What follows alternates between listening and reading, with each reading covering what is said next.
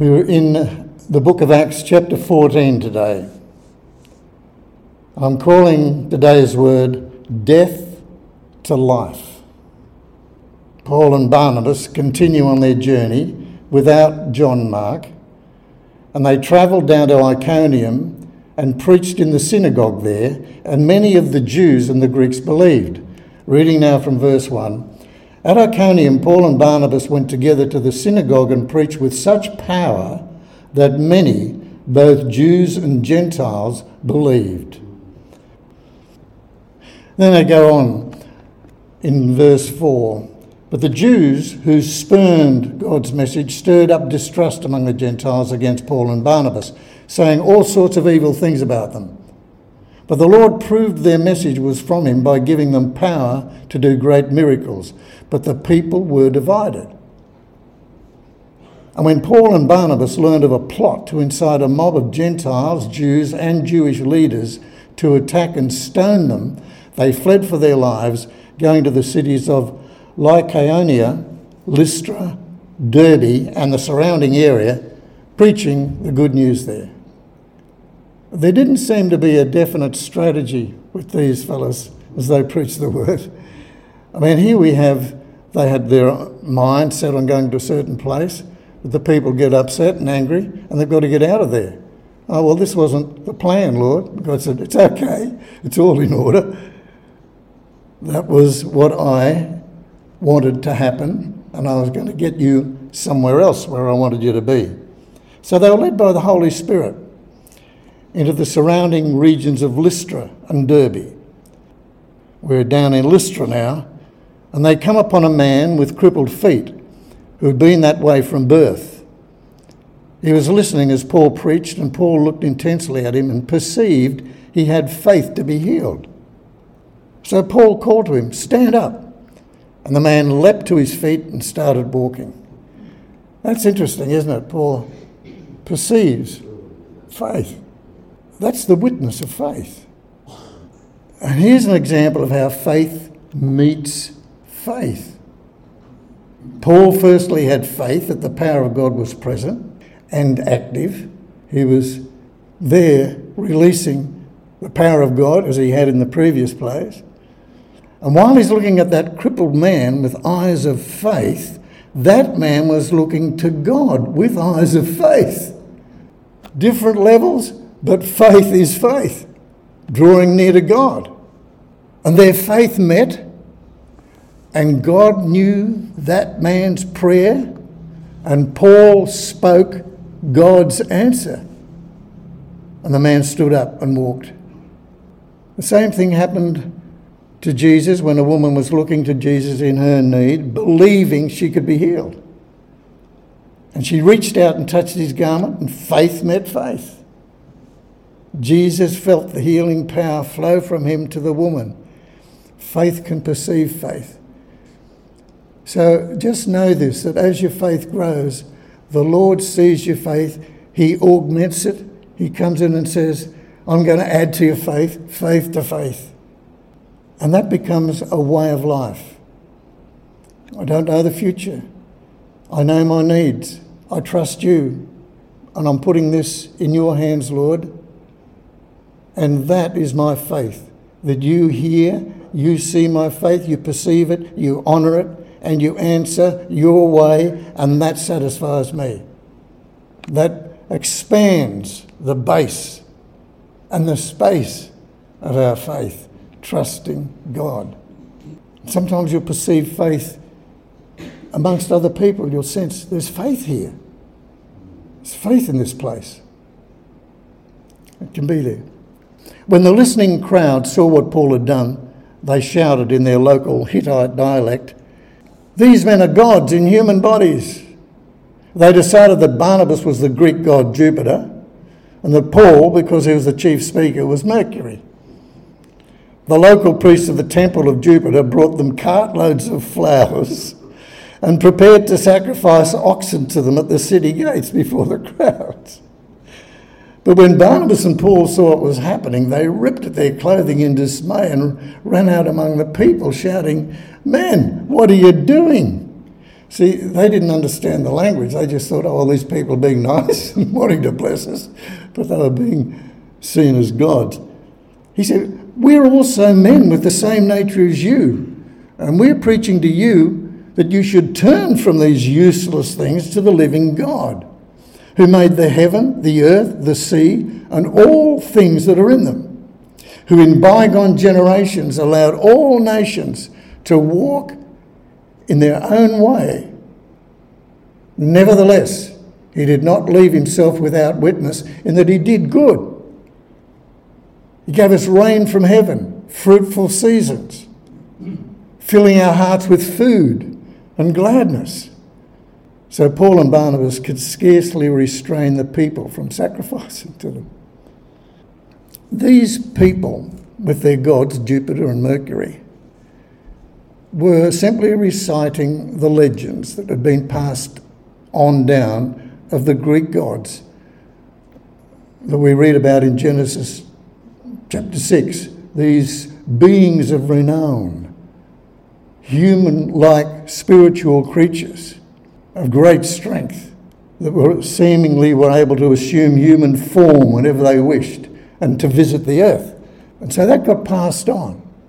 And this was also a belief amongst the Egyptians, and it's also what the Hindus believe, that these gods are there and they can come and go and so on.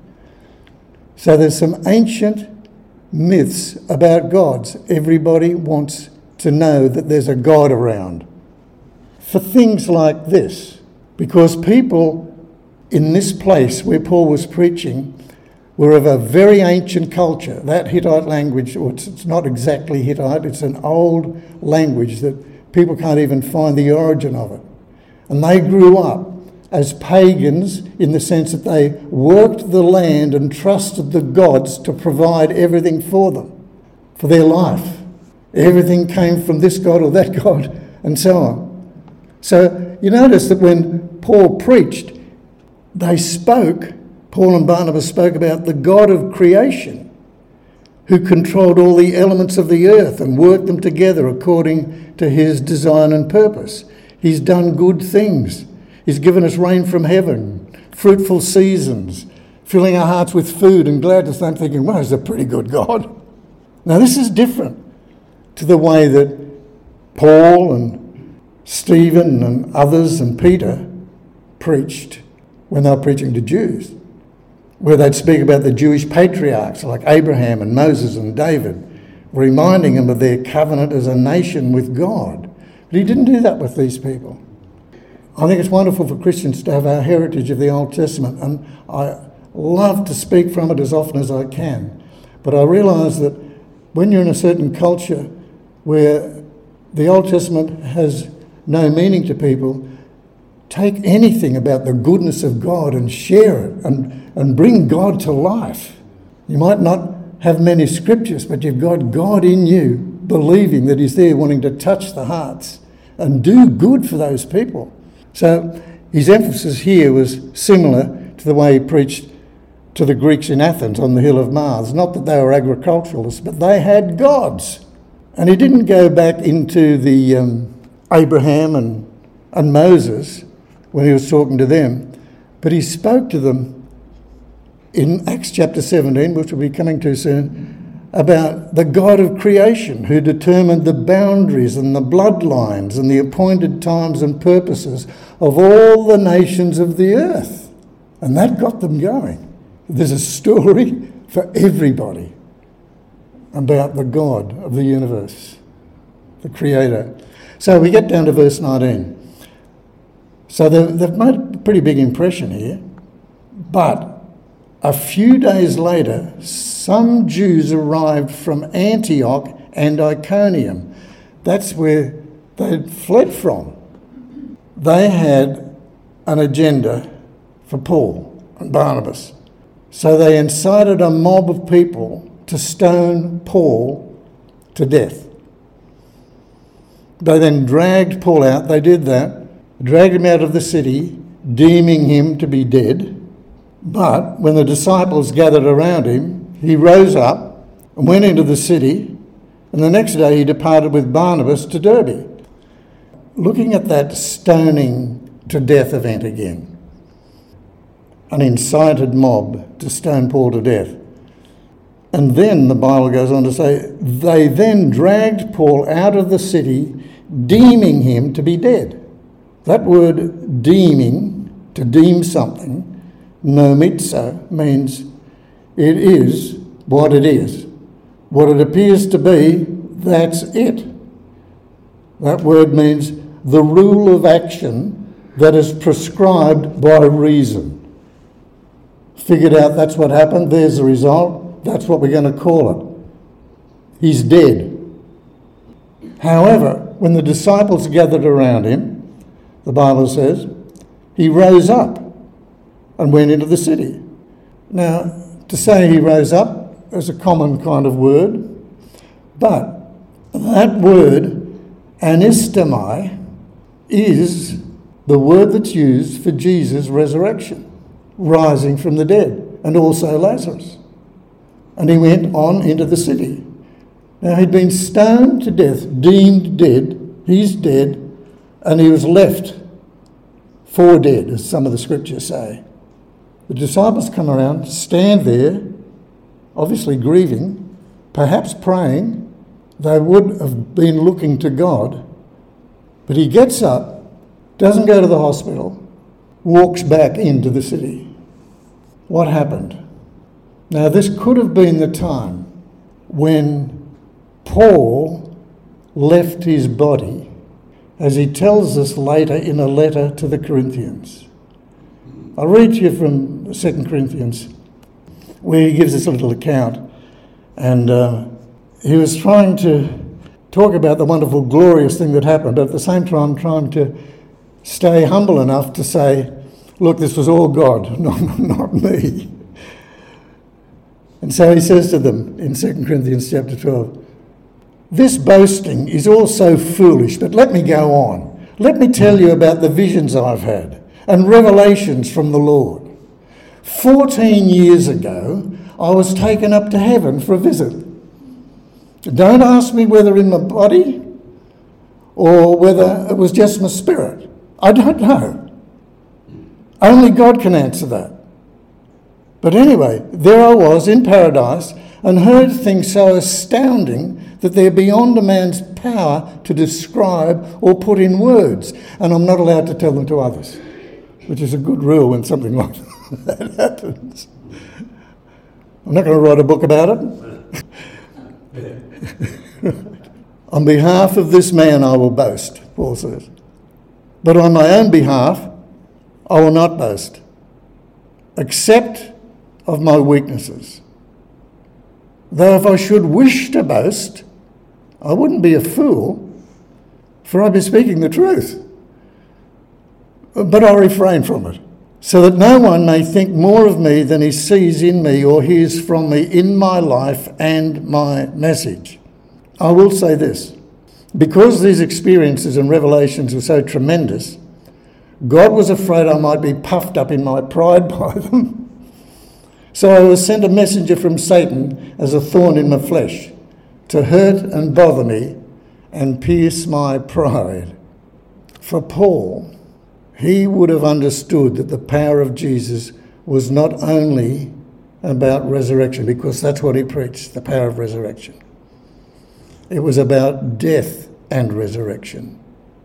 See, Paul's experience was around about the time between 40 and 44 AD. It's difficult to pin these time frames down because nobody really knew where zero was. They didn't know where AD started or didn't. So you've got a 4-year gap sometimes either way. But it was around about between, some say, 39 and 44 AD. And when he wrote the second letter to the Corinthians, it was about 56 through to 58 AD. So in between there's a 14 years somewhere, which is interesting because he started off talking to the people and he said, 14 years ago, this is what happened to me. I was taken up to heaven for a visit, whether in my body or just my spirit. But it could be that was a death and resurrection experience. And just because someone believes in the doctrine of resurrection, it doesn't necessarily mean that the power of resurrection is flowing in that person's life. Paul went through, it would seem here, about the ultimate expression of what you could call going through death and resurrection. And yet, that's the way we're to live. Without that extreme experience, we're living in the principle of death and resurrection. That's the only thing that makes resurrection life real. There's no resurrection without a death. And that became Paul's message. From death to life. Every day of our life. Throughout our day. And that power is expressed in us when we're challenged to die to something that we realise is working death in us. We don't want to work death. We don't want to have death working in us in the sense that all we've got to give is death. The only way to have death working in us is if we know there's something else called life that can come into us and through us. We can choose to die to what there is in our body and soul that's causing death to come forth from us. We can die to that and rise up in the life of Jesus working in us. When Jesus died on the cross, he knew he would be resurrected. And he told people, Jesus did not fight for his life on the cross. Well, he couldn't. We can fight for our life.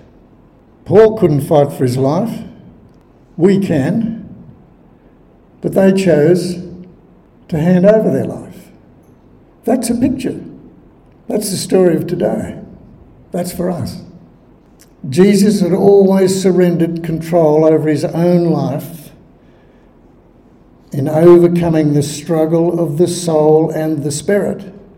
And we see his willing surrender in the Garden of Gethsemane. And he stayed alive on the cross until the life of his spirit left his dead body. So a body dies and the spirit leaves. Paul wasn't quite sure whether he was in the body or in the spirit. He said, God knows. When Jesus died, he committed his spirit into his Father's hands. And when he had done that, there was resurrection. There was an act of saying, this is dead, this body's dead. This spirit is now yours. That was the historic time of resurrection. But that, for us, is a way of life. This spirit is yours. This body and soul, I'm going to have to surrender the control of that into your hands as well. I don't want that running my life, but I want you to know my spirit is yours. Let's overcome this that's working death in me. Jesus committed his spirit into his Father's hands. His body was raised up on the third day. That's anastemai, the same word that Paul writes about. But he was given resurrection life in his spirit when he committed his spirit into the Father's hands. Into your hands I commit my spirit. I looked at that word commit, and I thought, some versions say, I commend my spirit. But it's an interesting word. The Greek word is para-tythemi. Para, where we get the word parallel. Tythemi means to place with somebody. What Jesus did was place his spirit alongside his Father's life. Into your hands, I place my spirit, a parallel joining together. And that brought about life. It brought back life to Jesus' body on the third day. But at that time, when Jesus did that, the spirit life of humanity was joined to the resurrection life of God through Jesus. The spirit life of humanity was placed into the Father's hands through his Son. Humanity then was able to experience resurrection life. Jesus couldn't hand out resurrection life to people until he had died.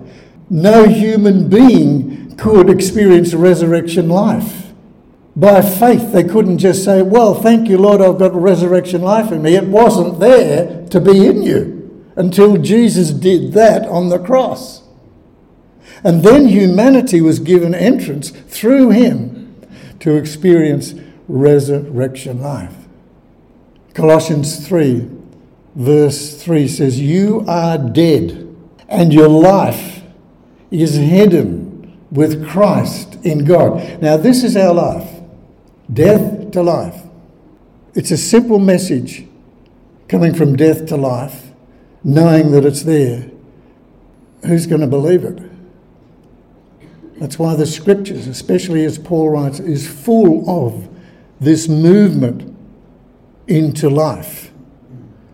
So how can Paul say, you are dead? How can he write in Romans, you're dead to sin and alive to God? How can he say that? Who's going to understand that?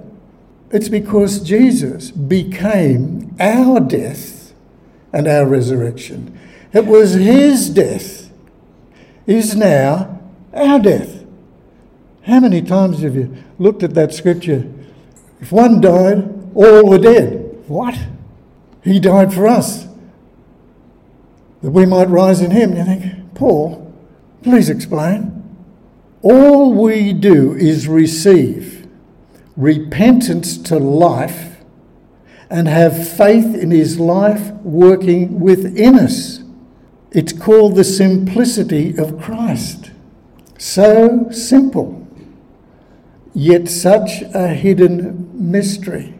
If this mystery was just recited by illustrating the fact of what Jesus did on the cross and the words that he said to his Father, and if every child growing up as they began to get spiritual understanding was told, this is the way, my child, that you're going to live your life.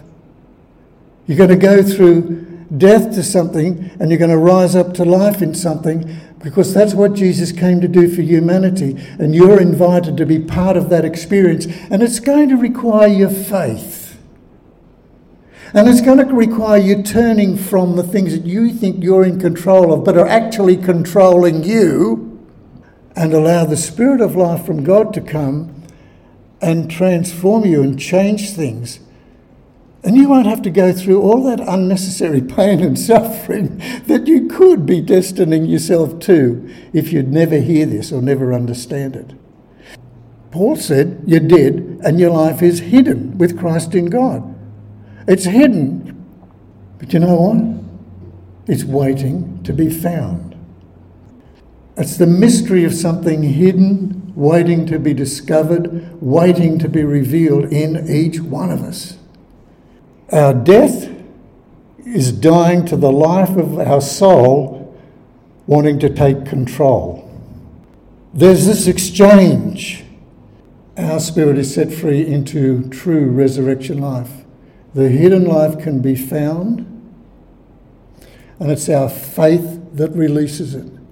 Don't think, I've got to suffer for this, and try and make yourself suffer and go through tribulation. Paul said we'll go through tribulation. Don't ask for it, it'll be there.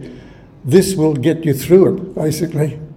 It will allow you to go through anything, knowing that you have a power in you that's greater than anything you can muster up. Thank you, Lord, for your resurrection. Amen.